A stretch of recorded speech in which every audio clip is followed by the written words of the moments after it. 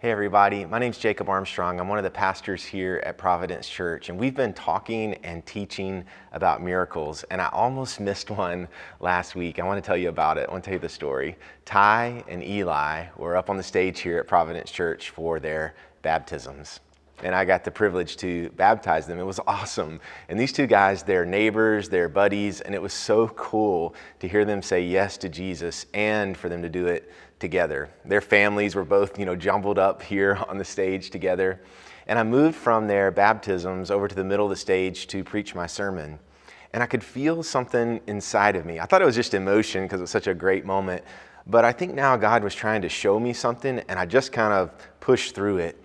And so when I finally got some quiet moments 2 days later, I realized God was trying to say, Jacob, did you see the miracle? And I was like, what? And I just felt in my spirit God say, Ty. And I remembered Ty. Ty is from Ethiopia, and his name was given to him by his birth family at birth. His name is Tamarat Yishak, T-Y, Tamarat Yishak. So they named him Ty. And so Ty was adopted from Ethiopia by Brian and Holly, who are here at Providence Church, and they kept his name. And the name Tamarat, they learned, means miracle. And Ty, because of our friendship, my wife and I's friendship with Brian and Holly, he's sort of grown up with us and grown up with our girls, especially my youngest daughter, Phoebe. They were born the same month. And this is a picture of Ty and Phoebe when Ty was sitting on one of Phoebe's rocking horses. I guess she couldn't sit on both of them simultaneously, so she was upset. This next story was a little bit later. So this next picture is a little bit later, and this is them in the Barbie Jeep, Phoebe's Barbie Jeep. And the picture looks sweet. Their heads are together, but they were actually fighting over the steering wheel. And so this next picture was last Sunday at Ty's baptism, Phoebe and Ty. And we were walking away, Phoebe and I, from that picture. Phoebe says, Dad, why do y'all always make me and Ty take pictures together? And I said, well, it's because your stories are written together.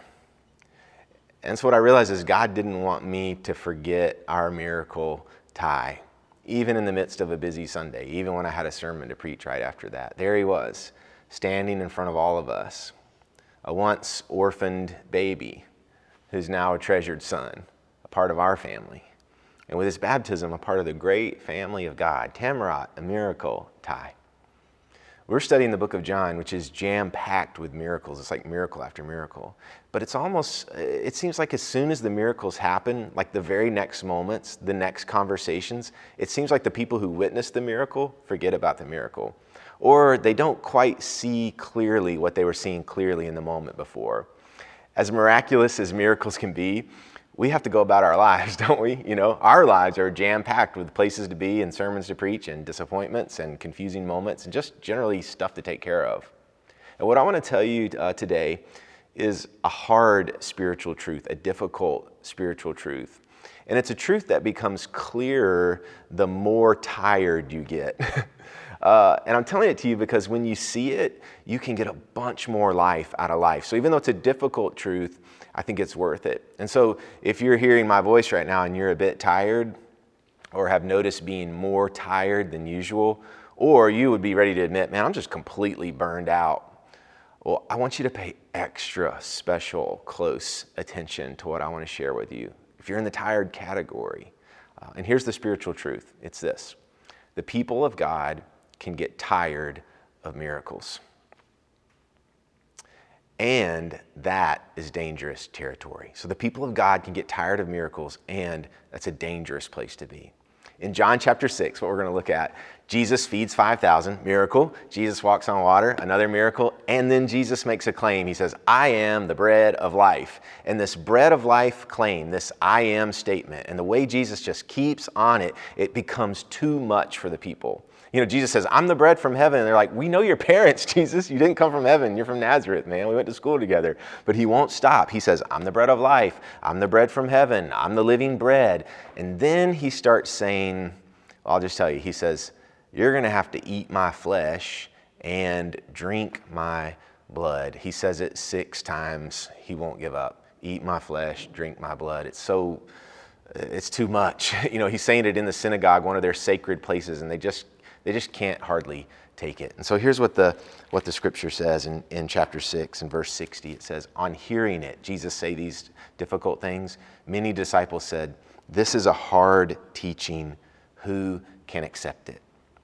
The next verse says, aware that his disciples were grumbling about this, Jesus said to them, does this offend you? Now I want you to notice in this verse who was grumbling. It says his disciples were grumbling. His guys were, his followers. For the people close to Jesus, this was too much for them.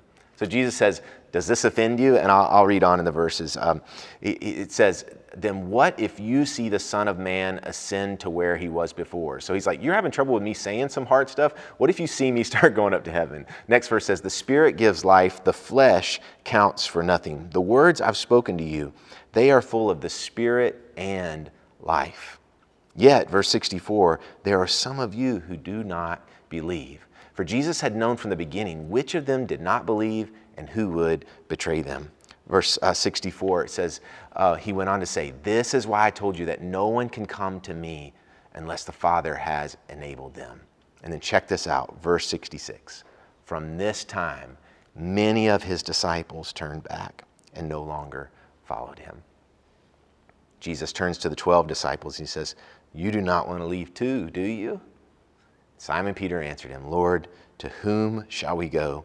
You have the words of eternal life, and we've come to believe and to know that you're the Holy One of God. Crazy, huh? Most, or at least many of the disciples in this moment, they turn around, go back home, and no longer follow Jesus. This passage of Scripture is called Many Disciples Desert Jesus. What a great passage. Many disciples desert Jesus. They are 12 hours past watching Jesus walk on the lake. They're one sundown past Jesus feeding 5,000 with 5 loaves of bread, and then they say, I'm checking out, I'm going somewhere else, I'm changing the channel. They just said, this is too much for us. You're too much for us, Jesus. And we have to wonder why, when Jesus was offering them such good stuff and the miracles were so, miraculous, why would they desert when Jesus has just served them the main course? He said, here I am, this is who I am. And now he's telling them all these good things that are to come. Why desert when you're about to get dessert? I worked on that line all week. I hope you like it. Why would they desert when Jesus is about to give them the good thing that comes from accepting them? Well, here's why. The teaching was so hard to receive. It didn't match what they wanted to hear. It was really hard. So I want to share with you some reasons that people desert Jesus, according to John chapter 6. Number 1, the teaching is very difficult. Number 2, it's offensive. And number 3, some of them are just struggling to believe. And I think, when a teaching, something you're being called to is very difficult, and you've been offended, maybe multiple times, you're struggling to believe, you really get tired. Remember I talked about the tired part? There's a special kind of tired that comes when you're dealing with some hard stuff, and you come to this place and say, I'm going home. It doesn't say the crowd went home, guys, all right? It doesn't say the crowd that was there went home. It says his disciples went home and no longer followed him. And I've seen a lot of Jesus followers and disciples who've walked through something really difficult the last couple years. We all have. And we have been offended over and over. We used to get offended every once in a while. Remember when getting offended was a special occasion? You'd be like, hey, I got offended today. Well, now, getting offended is called Tuesday, right? Now we're offended every day. We get offended watching the news. We get offended about what that person reposted on Facebook. We get offended at our family gatherings, and our belief wavers a little bit, and we're just so tired that we just start walking away from it all. We may not even notice we're walking away from Jesus because we're tired. But what this scripture is about is not being offended by life. It's about being offended by Jesus' teaching, by the words of God. And a place I've noticed that recently is in our current cultural battle around abortion. You're hearing all about it in the news. I believe the teaching of the Bible is offensive to many in this current moment. So the scriptural belief is that God knits us together in our mother's womb, that every child is fearfully and wonderfully made by God. That before we were born, it talks about in Jeremiah, that before he was born, he was set apart, that God's doing works before we were even born. There's this one story about 2 babies, Jesus and John in the womb, and they were known, and they were named, and they were communicating. And so the Christian has what can be heard as an offensive word as we cry out for the protection of unborn life. But Jesus also shows us so much about the grace and forgiveness and protection given to women who find themselves in compromising situations created by power structures. So Jesus has a radical grace there over and over and over. So the Christian must also stand up on the side of helping women live into situations where they can keep their babies and take care of them and not be left alone in fearful and dangerous situations. It turns out that Jesus' grace is so wide and expansive. So wide and expansive that our response to abortion has to be radical in our protection of unborn life and our denouncement of abortion. And it has to be radical in our care for women and children born into difficult situations. And it has to be radical to women and men who are grieving abortions. It's so wide. Jesus' grace is so big. But us embracing that can be exhausting.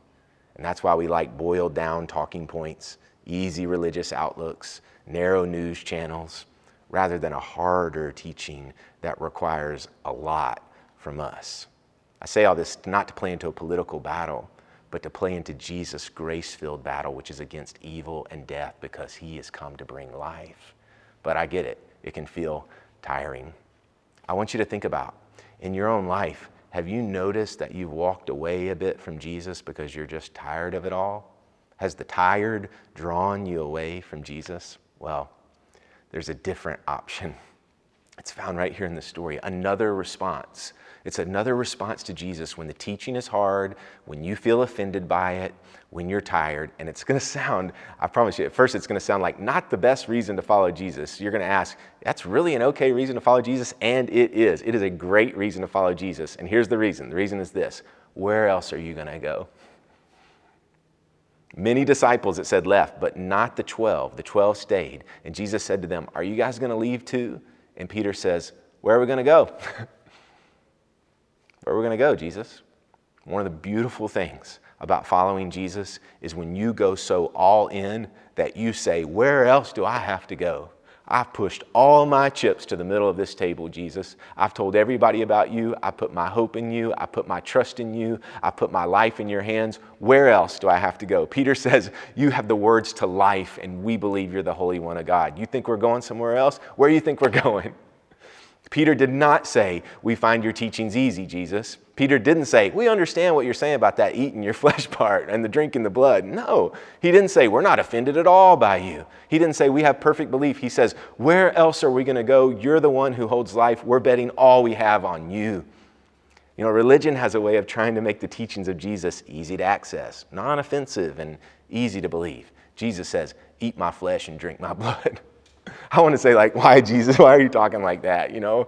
And there's no evidence that Jesus was like, take a bite out of my arm or something like that. We know that he wasn't talking about a new kind of cannibalism. What was he doing? He's trying to rattle us to see how drastic and how desperate we must be for him, all of him, and what only he can do and what only he can say.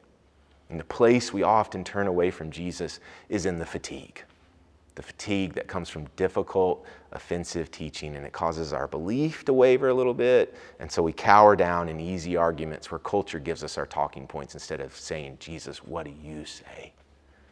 The best indicator for this, if you want to know, like, am I in the zone? Am I in the danger zone of turning back on Jesus? Because it's a hard thing to know. Well, here's the indicator from this story that we've come into the danger zone place. Here it is. Grumbling disciples. People who know the grace of Jesus, the mercy, the joy, the miracles, and they sit around grumbling. You know, when the people of God are tired, they grumble, and continued grumbling leads to drifting. And so what we're called to do is radical return. I just want to ask you, where else are you going to go? I know you're tired, and here's what Jesus says to tired people. Come to me. Come all the way to me. Come to me, all who are tired, and I will give you rest. As one of your pastors, I don't want to get tired of miracles. And I confessed to you last week, I moved on quickly from a miracle so I could preach my sermon. I do not want you to get tired of miracles, and I don't want our church to get tired of the miracles of Jesus. On Palm Sunday, in one of our services in person, we asked the church to pray for a little baby girl. Her name was Zadie. She was brought before the church for infant baptism, and we said we would pray for her, but specifically we said we'd pray for her on Thursday. Pastor Mark said she was having a surgery on Thursday and asked the congregation, will you pray for Zadie? And everybody said, yes. on Thursday morning, that morning, the men of the church gathered in this room at 6:30 a.m. and we prayed for Zadie. We called out to God on her behalf, and Thursday did not go good. Her surgery did not go well. She was put on a breathing machine. She was put in the ICU for the weekend before Easter. You know, Good Friday? Well, Good Friday, Zadie was swollen and bruised and put in the ICU. She actually had her 1-year-old birthday in the ICU. Her parents came and decorated. Easter morning, I was here at the church, and Easter morning, Zadie woke up, and I got a text at 7:08 from her dad, Daniel, and it said, "She's coming back." Easter morning, he said, "She's coming back."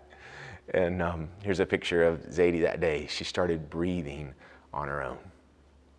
And so I come out of church last week, Mother's Day, and Daniel, the dad, Zadie's dad, and his 2 sons are sitting outside on the picnic tables out front, but no Zadie and no mom. And I was like, "Is Zadie here today?" And he said, "She was here, but they had to go home. She had to change outfits, and it's just a mess." And I was like, "I get it. You know, I had little kids." But I kind of thought, well, why are you still here? You know, it's Mother's Day. What are you doing? And then I realized he was waiting to get the picture taken in the Mother's Day photo area that we had outside. But I was still thinking, why? You know, mom had to go all the way home, get Zadie changed. Why not, why not just go home and call it a day? Why come back to church? And then their minivan pulled up, and mom and Zadie got out, and it hit me. I realized why they were back, because she's a miracle. And it's Mother's Day. God saved their little girl, and they are not tired of the miracle. And where else are you going to go? So I ask you today, well, where else are you going to go? Will you put your trust in Jesus with your tired, maybe offended, slightly offended heart right now, and put everything on him and give everything to him? Where else are you going to go?